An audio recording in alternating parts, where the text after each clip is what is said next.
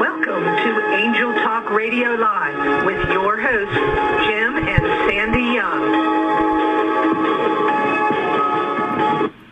Welcome, everyone. I am Reverend Sandy. And I am Reverend Jim. Welcome to Angel Talk Radio Live.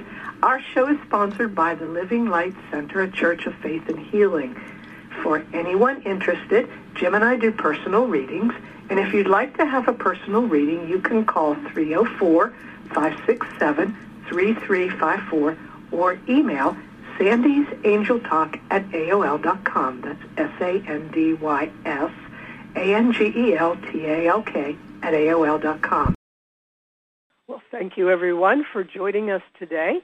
And today's show is going to be on Jesus Wept.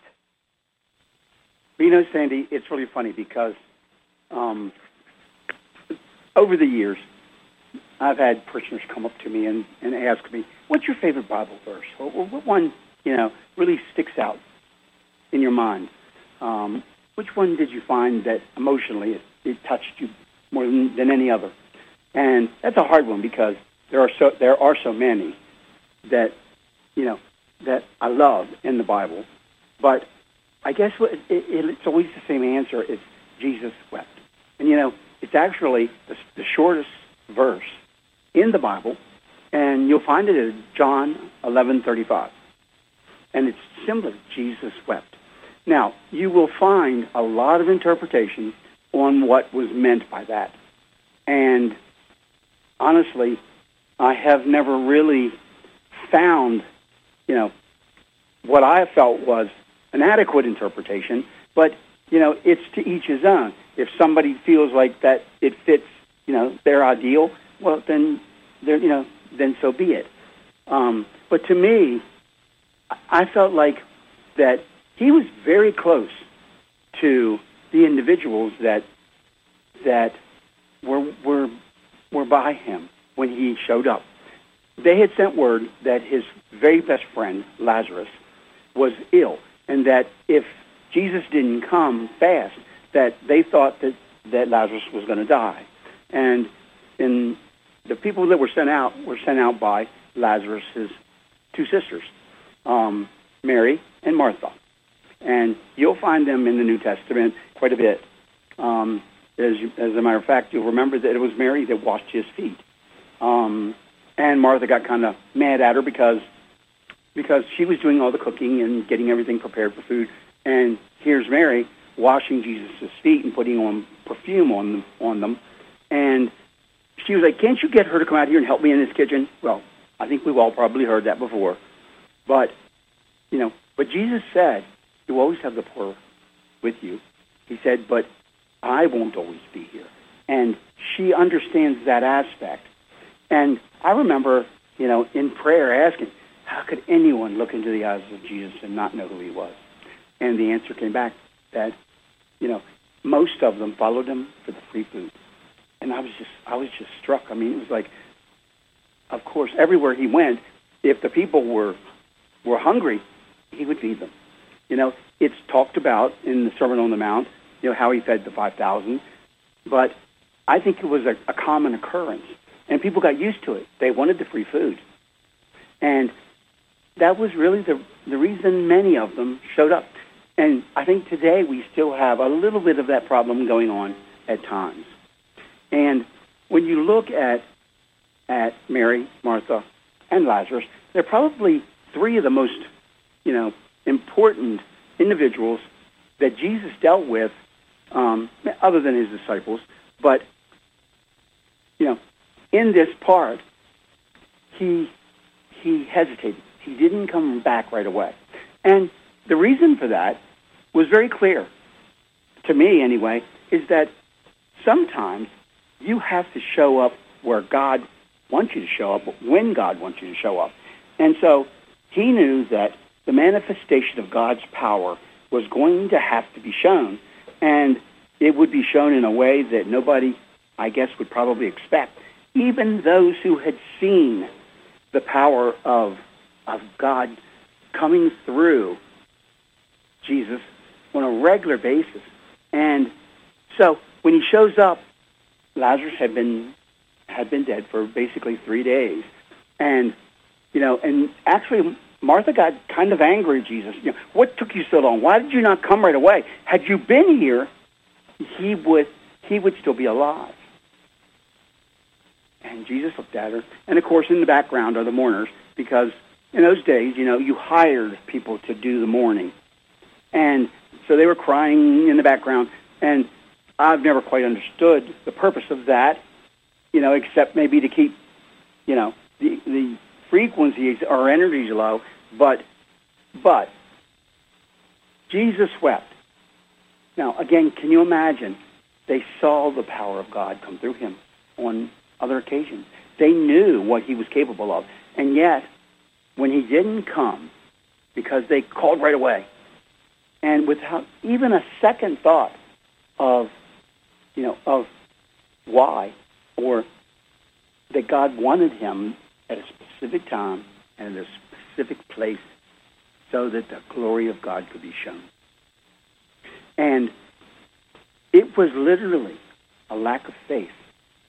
And that's what was meant, in my estimation or my interpretation, is that Jesus wept at the individuals who had lost their faith. Where was it? Where did it go? How much does it take to lose your faith? And he would never probably, as a man, figure that, those closest to him would lose it. I mean, literally lose their faith in what his purpose was in this earth. And yet, they literally, and from what I can read in that scripture, they literally chastised them for not coming quicker. And so Jesus wept. And he turned and he walked up towards the tomb, and he ordered the gentlemen who were in charge of, keeping the tombs up and in good shape and all that on the outside. He ordered them to roll away the stone that covered the entrance. And instantly, here again, you have Martha jumping up and saying, no, don't do that. Don't do that, Jesus, because, he's been in there 3 days, and the body has already begun to break down. The smell and the stench that they anticipated, they didn't want. They just figured that would make it worse. And not for a second did they remember what they had seen, through the life of the man Jesus. For a second. It's hard, but, at one time or another, everybody that was in Jesus' life betrayed him or lost their faith in him. And if you're a spiritual individual, and especially if you're a teacher, you're going to find at times it's difficult because, all of a sudden you find out that, are people really, are they supporting your ministry or your teaching? Are they helping? Are they working their faith?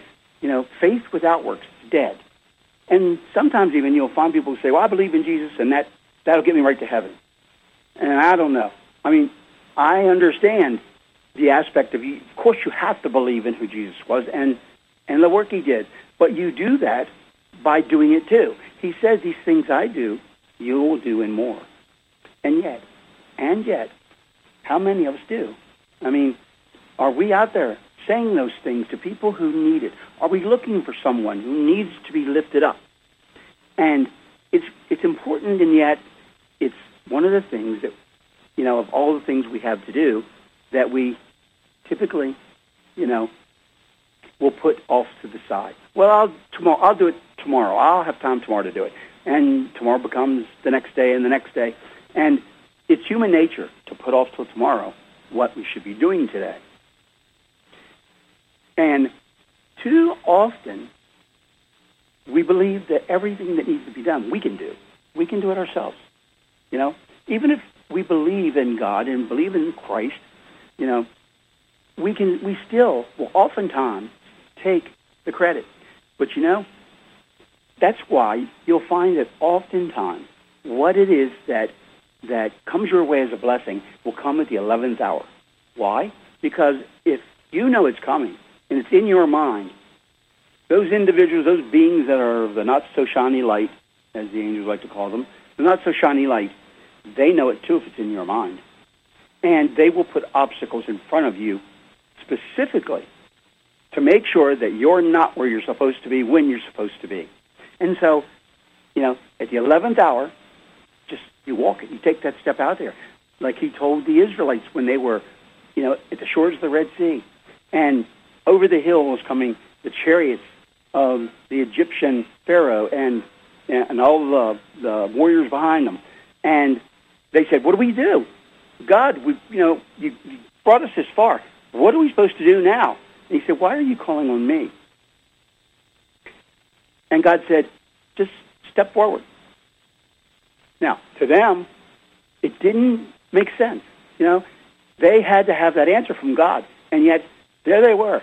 They had come through all the plagues that the pharaohs and all the Egyptians had to endure, and they were let go, actually pushed out of Egypt, with more gold than anybody could imagine, just because they didn't want them around anymore. And they were free of the slavery and the bondage. And here they are, standing at the edge of the Red Sea.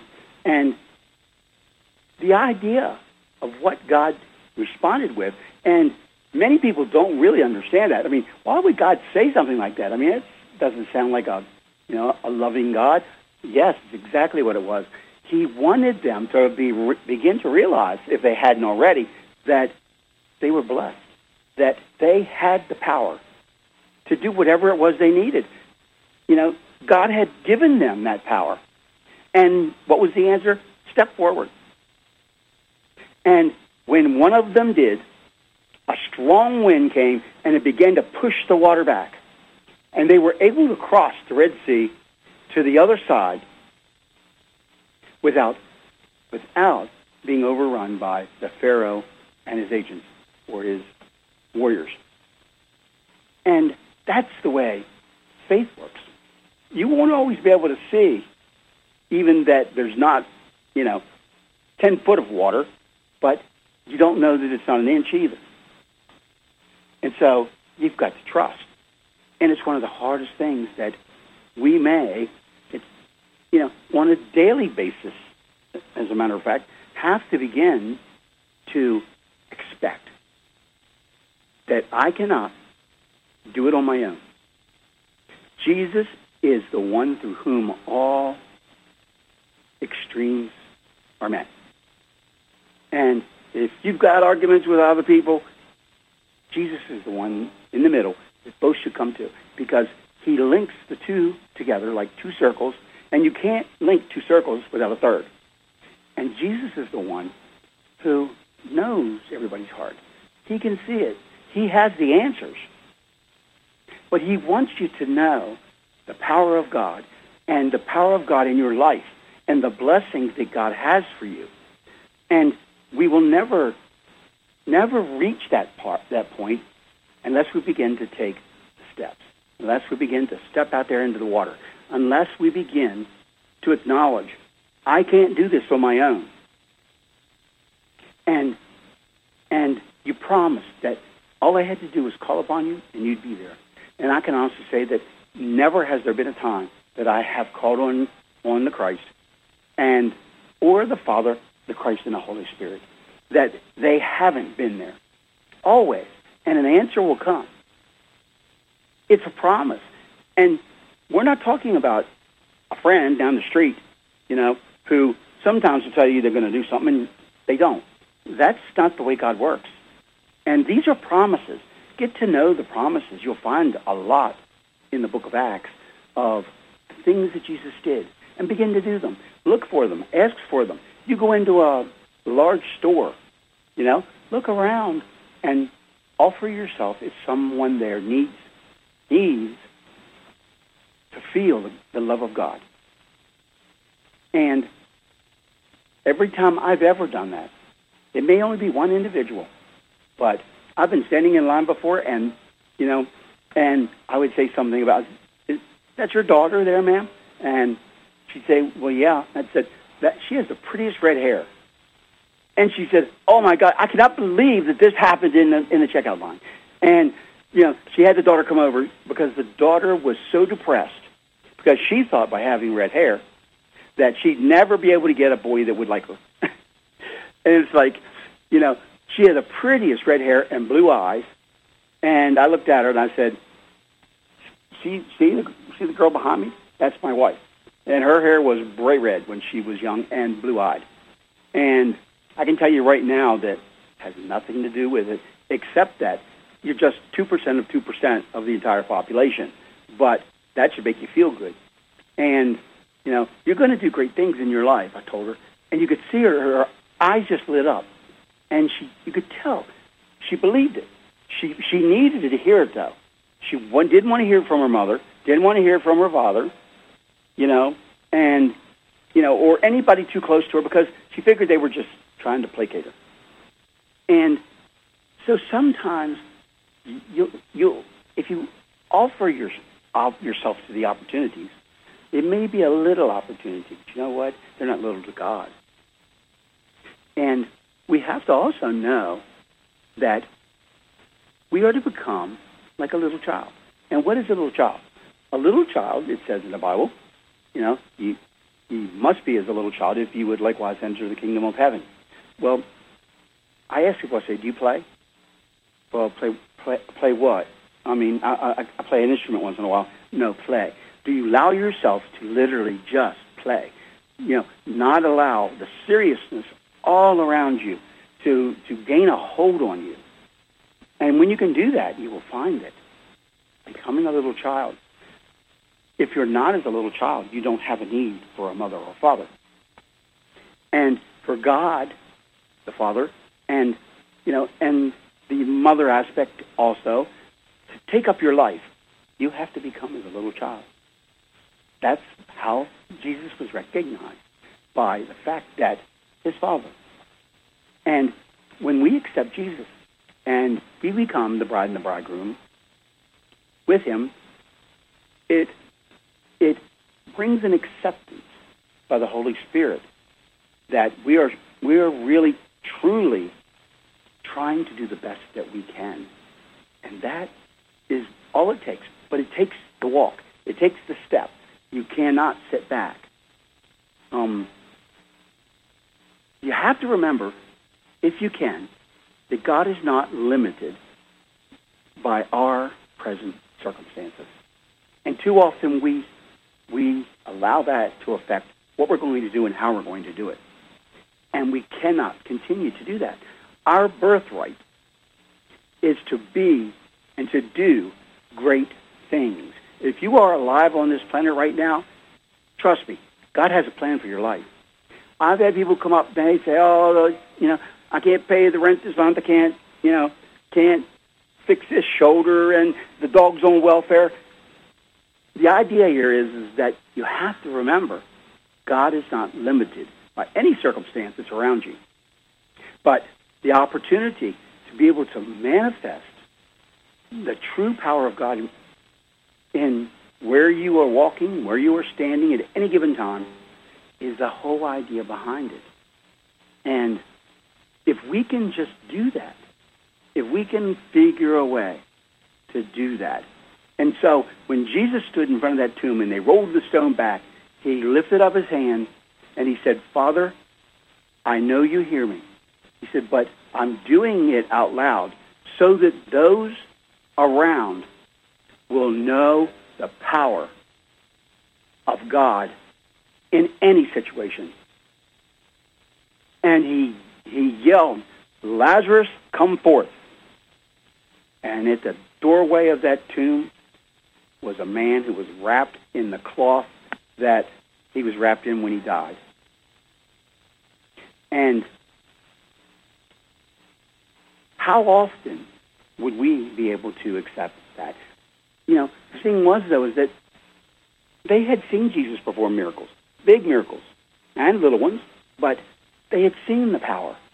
but in their own lives, they just weren't willing. They just couldn't accept that they had to lose Lazarus, and they didn't lose him, but it gave the opportunity, truly, for God to become manifested before all of them.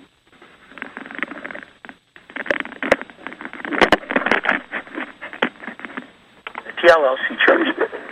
You know, as I look out upon the faces of those gathered, I see in the eyes of the young that hope of things to come, all those experiences only yet imagined. In the eyes of the parents and the family members, a wish that you will grow up to be happy and possibly to do great things in your life.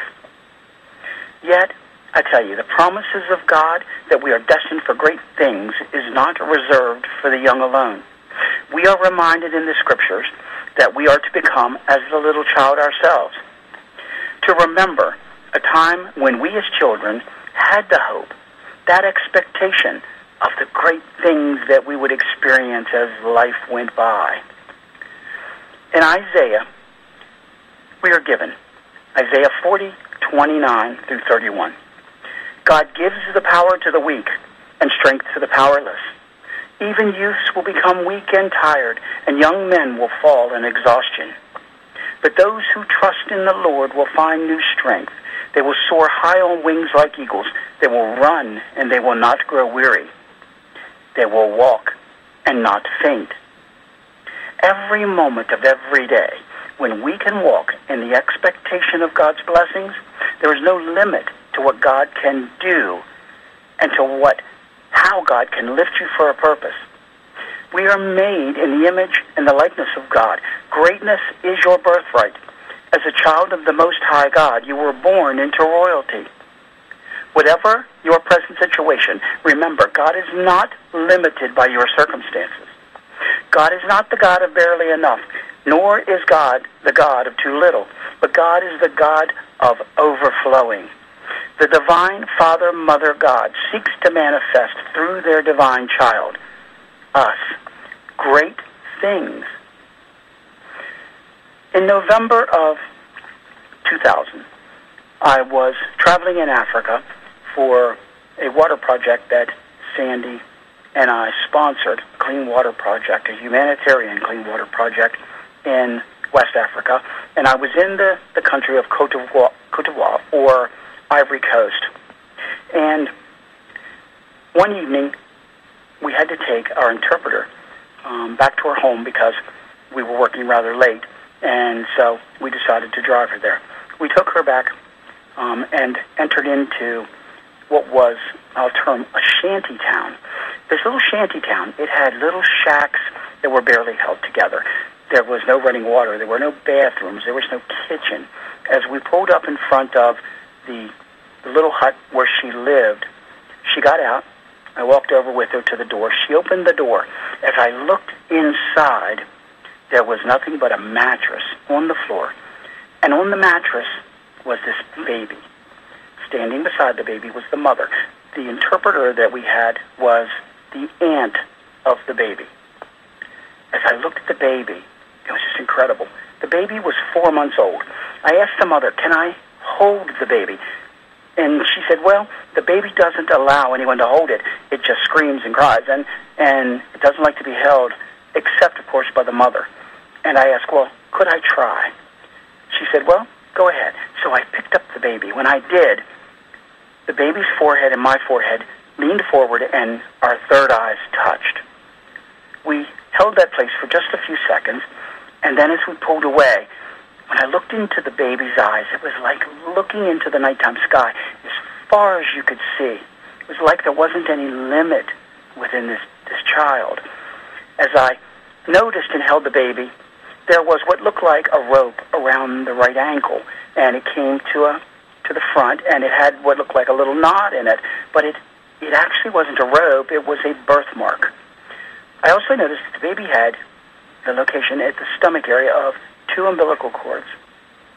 The baby was just incredible. I mean, the energies of this baby were incredible. And so I walked for a little bit and held the baby, and then a crowd started to gather outside, and I wasn't sure why, but they were. And so I handed the baby back to the mother. I told her what I thought the markings that were on the baby meant, and she said, well, that's what the elders of our village told us when the baby was born. And so I thanked her for letting me hold the baby, and I left. Went back to the hotel where I was staying, and it was about an hour or two later, the phone rings. And on the phone is the protocol chief for the vice president of Liberia.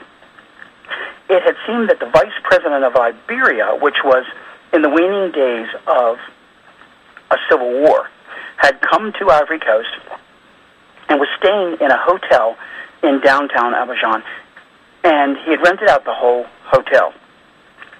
The protocol chief asked if I would be willing to meet with the vice president of Liberia, the Honorable Moses LeBlanc, the very next day.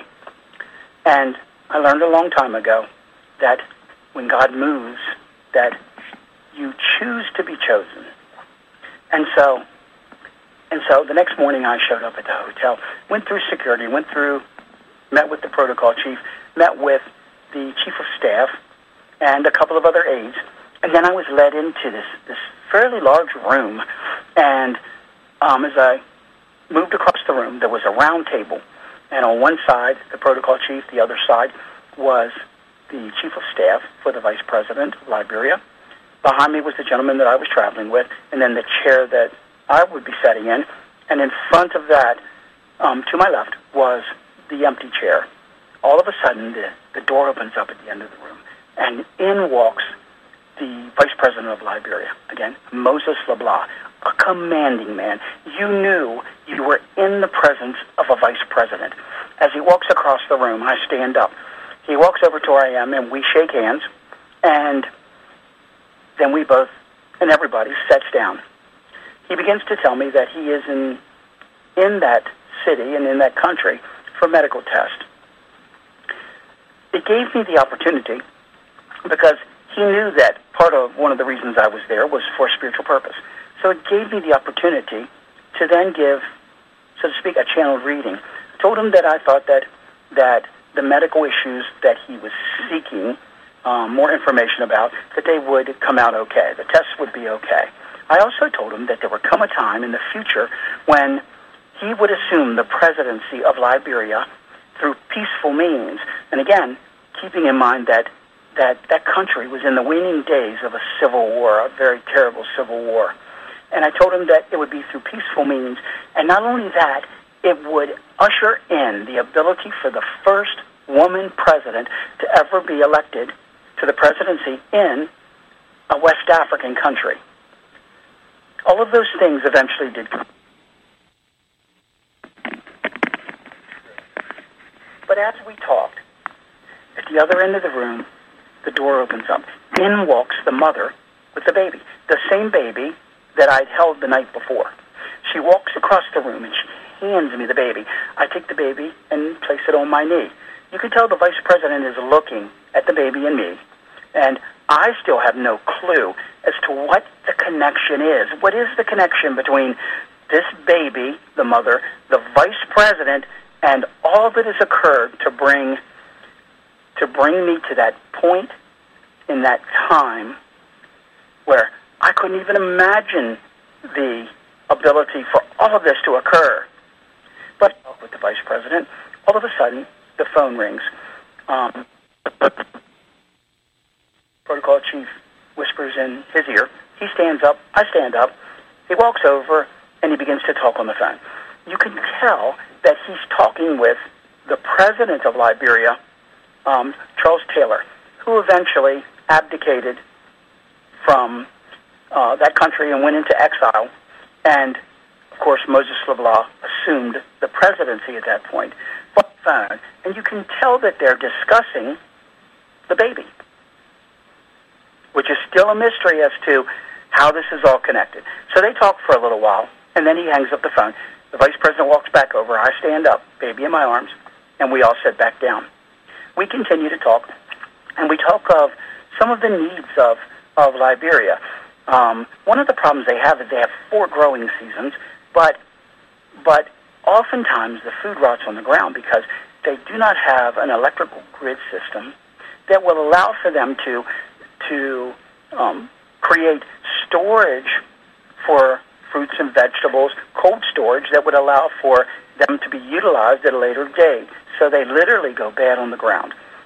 So we talked a little bit about wind power and how wind power could be utilized because there's a lot of wind on the coast of Liberia. And wind power could be used literally to create small electrical power, small units of electrical power, enough to be able to power cold storage units. And these could be set up anywhere, and, literally wind power for each and every one. And you wouldn't need to have a grid system that you just don't find even in many other West African countries. So we talked about this for a little while, and he pulls out his business card. He writes his cell phone number on the back, his direct numbers on the back, and he hands it to me. And he says, if you choose to do anything in my country, including, business of any type, he said, you call me and you tell me what it is you want to do. And I will call the minister in charge of it, and I will say, do it. That's the only red tape, he said, that you have to go through for whatever it is that you want to do in my country. Again, he looks at the baby, he looks at me, he stands up, I stand up, and he leaves the room.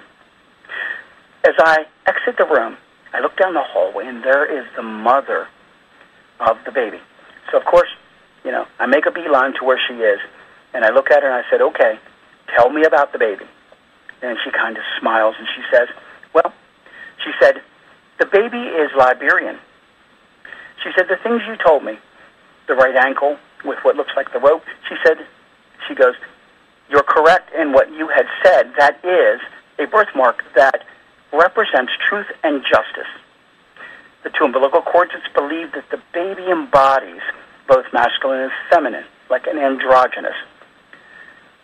The baby is the cousin to the vice president. The baby was also the cousin to the former vice president of Liberia. It is believed that this baby represents truth and justice for the continent of Africa, and that there will come a time when this baby will rise in fame like a Tutankhamun. And they believe that the child will represent, truth and justice, anchoring it into, literally, the continent of Africa, and that this child will become world-renowned. And yet, they were hiding this baby in this slum when this individual, me, happened to stumble upon him. The vice president certainly was interested to see that I could hold the baby because it was well known that the baby wouldn't let anyone hold it. And it doesn't account for I'm someone special. It accounts for God was involved in the timing of the intersection of the life of that baby and myself, and even, the vice president and some others. Now, I have no doubt that once I left Ivory Coast, that they more than likely moved that baby to a different location for its safety. And again, that has been, 15 years ago, and that baby is probably now at an age, because it was 4 months old then, is now at an age where I think that very soon on the political stage, we shall see the emergence of this child as a young adult. And, I can only hope that there will come a time again, because I've never seen the baby since then, although while I was there, I spent a few days with that baby. Since leaving Ivory Coast, I have not seen that child again. I share with you this experience so that you will know that when you are open to God's blessings, without any preconceived notion of what the blessing should look like, then there are no limitations to what God can accomplish in and through you. Now, no doubt, human nature is to take at least a little bit of credit for anything that we create through us for good.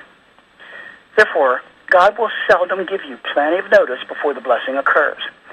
Keep in mind, anything that exists within your conscious mind can be accessed by the not-so-shiny light. So obstacles will then be placed in your path. This is why oftentimes it is what I would call the 11th hour before we actually are placed into the situation. And then you know that it is the hand of God.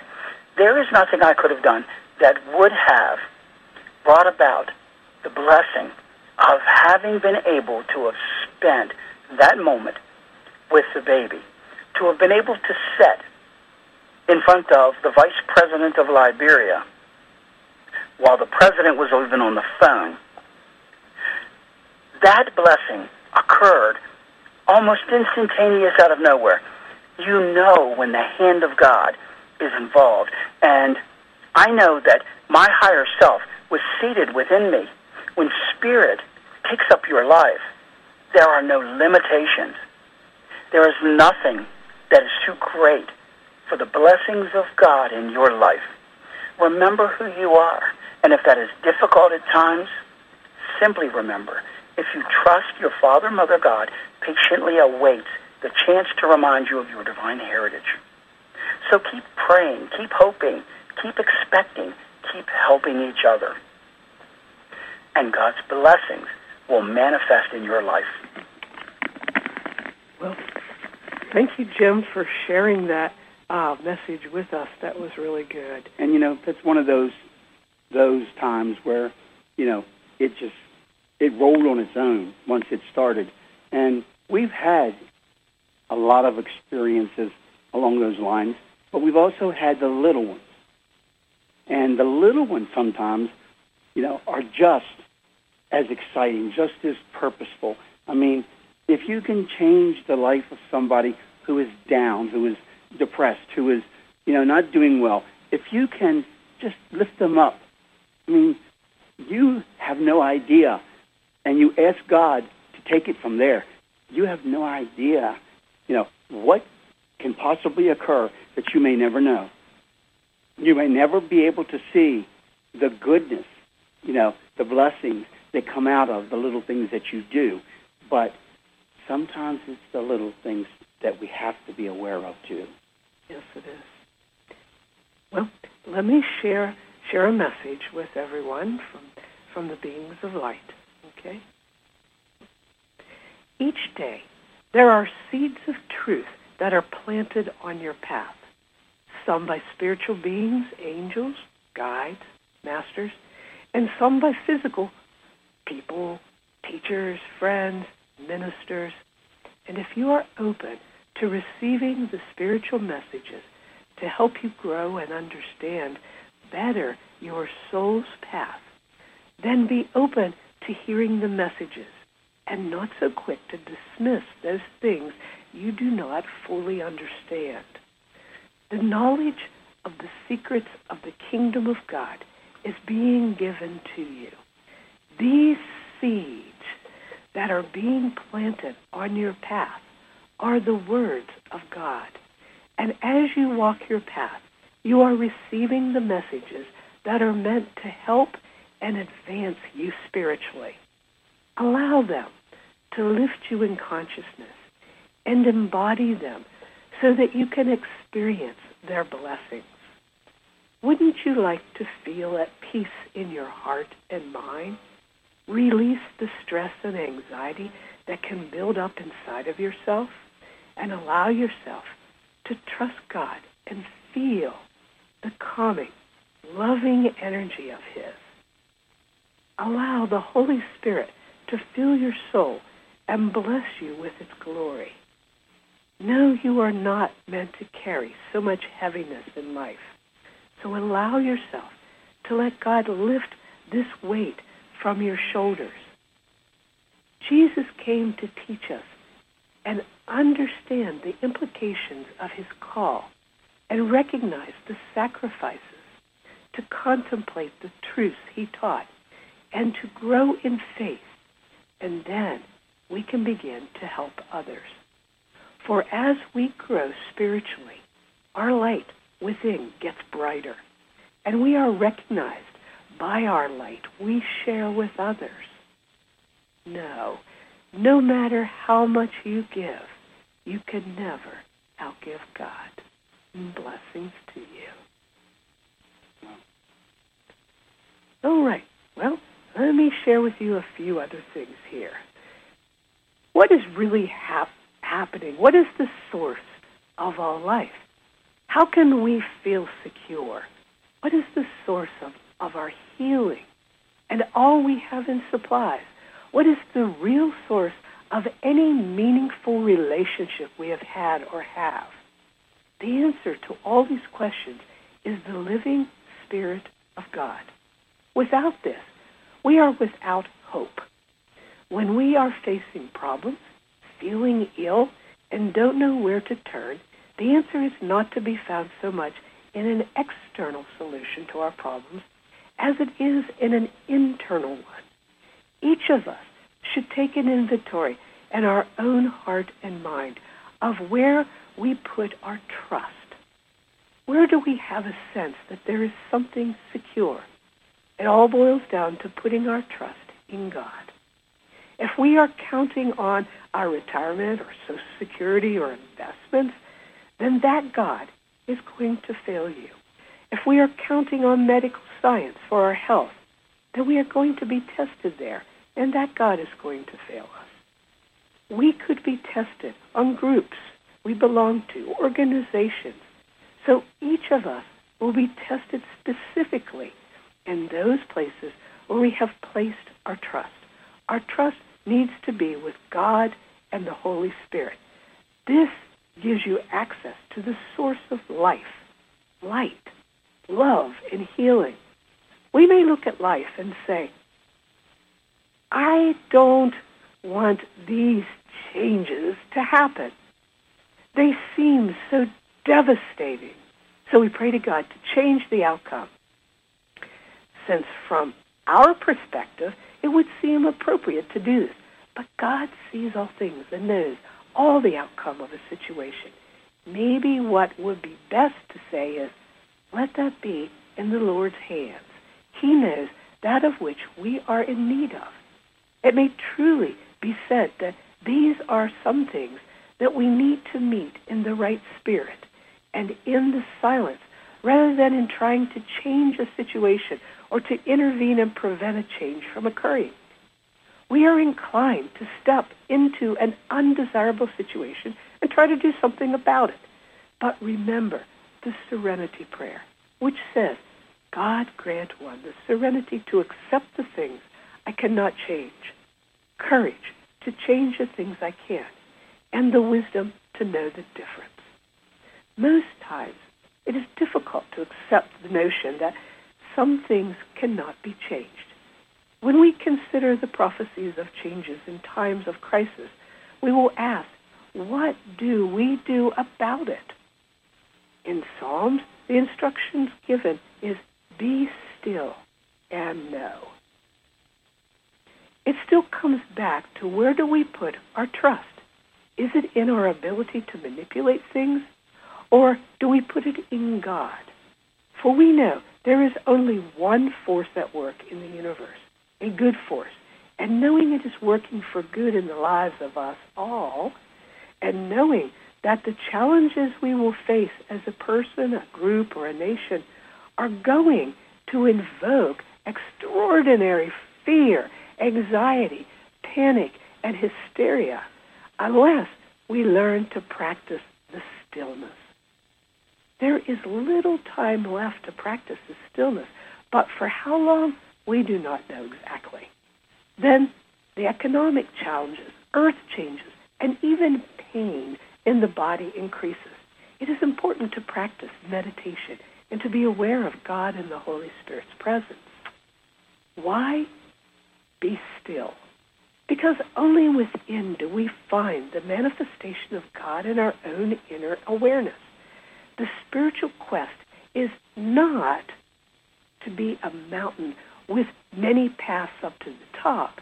There is only one way to God, and that is through meeting the Spirit within our own inner self. The divine must be manifested in the consciousness and then applied in each of our lives. There is only one way. It is God, or the divine, the living Spirit flowing through us in our lives, our consciousness, and then we apply it in whatever manner possible. In meditation, we apply it by becoming aware of the presence of Spirit and feeling the flow of Spirit through us. Do not get caught up in worrying about the process of meditation, but rather concern yourself with the awareness of God or Spirit by inviting and experiencing that presence. Have the sense of confidence that the power of God will affect change in your life. Just know there are many techniques of meditation, and one can be just as good as another. What is important is that you meditate, because in the meditation is where you will find our oneness with God. When we are attuned to this energy, we can feel the love and unity of all things, a feeling that we are not alone, a knowing that we are being guided on our path and our purpose becomes more clear. Our mind is the builder, and the mind is always involved in meditation. The mind is at work in everyday meditations as well as in deep meditation. The mind is working all the time. It is building what we supply to our bodies and what we prepare for our souls. Meditation is a very special case of mind as the builder, because when we are still and quiet, there is more energy and more transformation. Meditation, as it builds, is a memorization process. The emotions, motivations, and experiences dwelt upon in that state are more deeply memorized. What we think, we become. What we think during meditation, we become more surely. The thoughts being held during an hour of meditation affect us differently in quantity, but not in quality, from those being held in an hour during the rest of the day. In this hour, we establish a direction for the mind and retain the awareness of His presence. Then, during the rest of the day, we may remain centered in our awareness of God. What we do with the mind is a special significance in the outcome of meditation. The essential consideration is the relationship between the practice of meditation and the desired results. Many people try to meditate because they do not have, beautiful experiences. They think their efforts are in vain. No effort in meditation is in vain. The point of meditation is to enhance the quality and direction of our soul's growth in our everyday lives. In the Edgar Cayce readings, it is said, if you only meditate for 15 minutes, you can do away with the 10,000 aeons and 1,000 births. That's a lot. At another place, it states, one must not content oneself with small demands, but must rise to be the thought that all living creatures have to be redeemed. So we should not be content just to have a high experience during those 15 to 20 minutes of meditation, but we should measure our meditation by the changes occurring in our lives throughout the months and years. The real working quality of meditation is the transformation that takes place at an unconscious level. It is not the ego fantasies for a few minutes of high experience within our body. We must strive for the higher self-awareness. When this happens, there is not a question we can ask that cannot be answered from within when we are in attunement. Sometimes, even when we get answers, we may not feel confident enough about the answer and tend to want to get an outside source to answer it for us. This is human nature, but we must begin trusting God and ourselves. Remember, every question we have, if we turn to God, there is no question too great or too small to bring to the throne within. It is a promise of which we may be sure. We must learn to work with our own higher inner voice to direct us. The Edgar Casey readings inform us that through pain, suffering, and disillusionment, we will eventually learn that our will really is the same as God's will, and that His will for us is really our best choice. The conscious mind is convinced that it is the final arbiter and the source of our creativity. This aspect of the mind is always misleading us with its reason, intellect, and bias. In meditation, we must be fearless because fear and meditation are incompatible. At every turn of doubt, we must respond immediately. Be not afraid. It is I, knowing that the I is His promise. Lo, I am with you always. Matthew 28:20. We can apply this awareness to every challenge in our lives. Every challenge can be a stumbling block or a stepping stone. If we sense that the challenge is an opportunity for soul's growth, then we can see the divine workings in our lives and with assurance feel, be not afraid, it is I, since it is He who presents Himself to us in that opportunity. If we do not have this attitude, then each experience becomes a stumbling block. This lifetime, we have a special opportunity to learn and experience more deeply the true meaning of the life and workings of Jesus of Nazareth. With the times of testing upon us, we must practice the words, be still and know that I am God. Then we may have the awareness of His presence, His friendship, His fellowship, and we may claim His promises that He will not leave us comfortless, that He is with us always, and that He which hath begun a good work in you will perform it until the day of Jesus Christ. Philippians 1:6. In Psalms 46, it says, God is our refuge and our strength, a very present help in trouble. Therefore will not we fear, though the earth be removed, and though the mountains be carried into the midst of the sea, and though the waters thereof roar and be troubled, and though the mountains shake with the swelling thereof. There is a river, the streams thereof shall make glad the city of God, the holy place of the tabernacles of the Most High. God is in the midst of her. She shall not be moved. God shall help her. And that right early, the heathens raged, the kingdoms were moved. He uttered His voice. The earth melted. The Lord of hosts is with us. The God of Jacob is our refuge.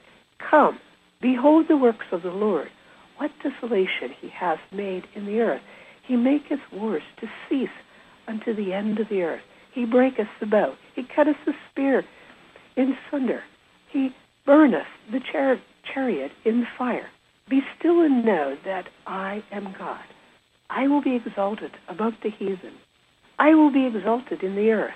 The Lord of hosts is with us. The God of Jacob is our refuge. One of the most comforting and strengthening passages in the Bible is found in Isaiah. Fear not, for I am with you. Know that the omnipotence is around you as a shield of security. Fear cannot exist when we come into grips with reality. There is nothing to fear. The awareness that there is nothing to fear shows that somewhere in your mind, though not necessarily in a place you recognize as yet, you have remembered God and let His strength take the place of your weakness. The instant you are willing to do this, there is indeed nothing to fear. The 91st Psalm is an ideal meditation to help you replace fear with confidence. Ponder these passages with deep feeling.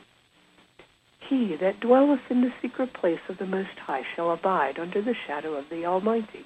I will say of the Lord, He may my refuge and my fortress, my God, in Him will I trust. Surely He shall deliver thee from the snare of the fowler and from the noisome pestilence. He shall cover thee with His feathers, and under His wings shalt thou trust.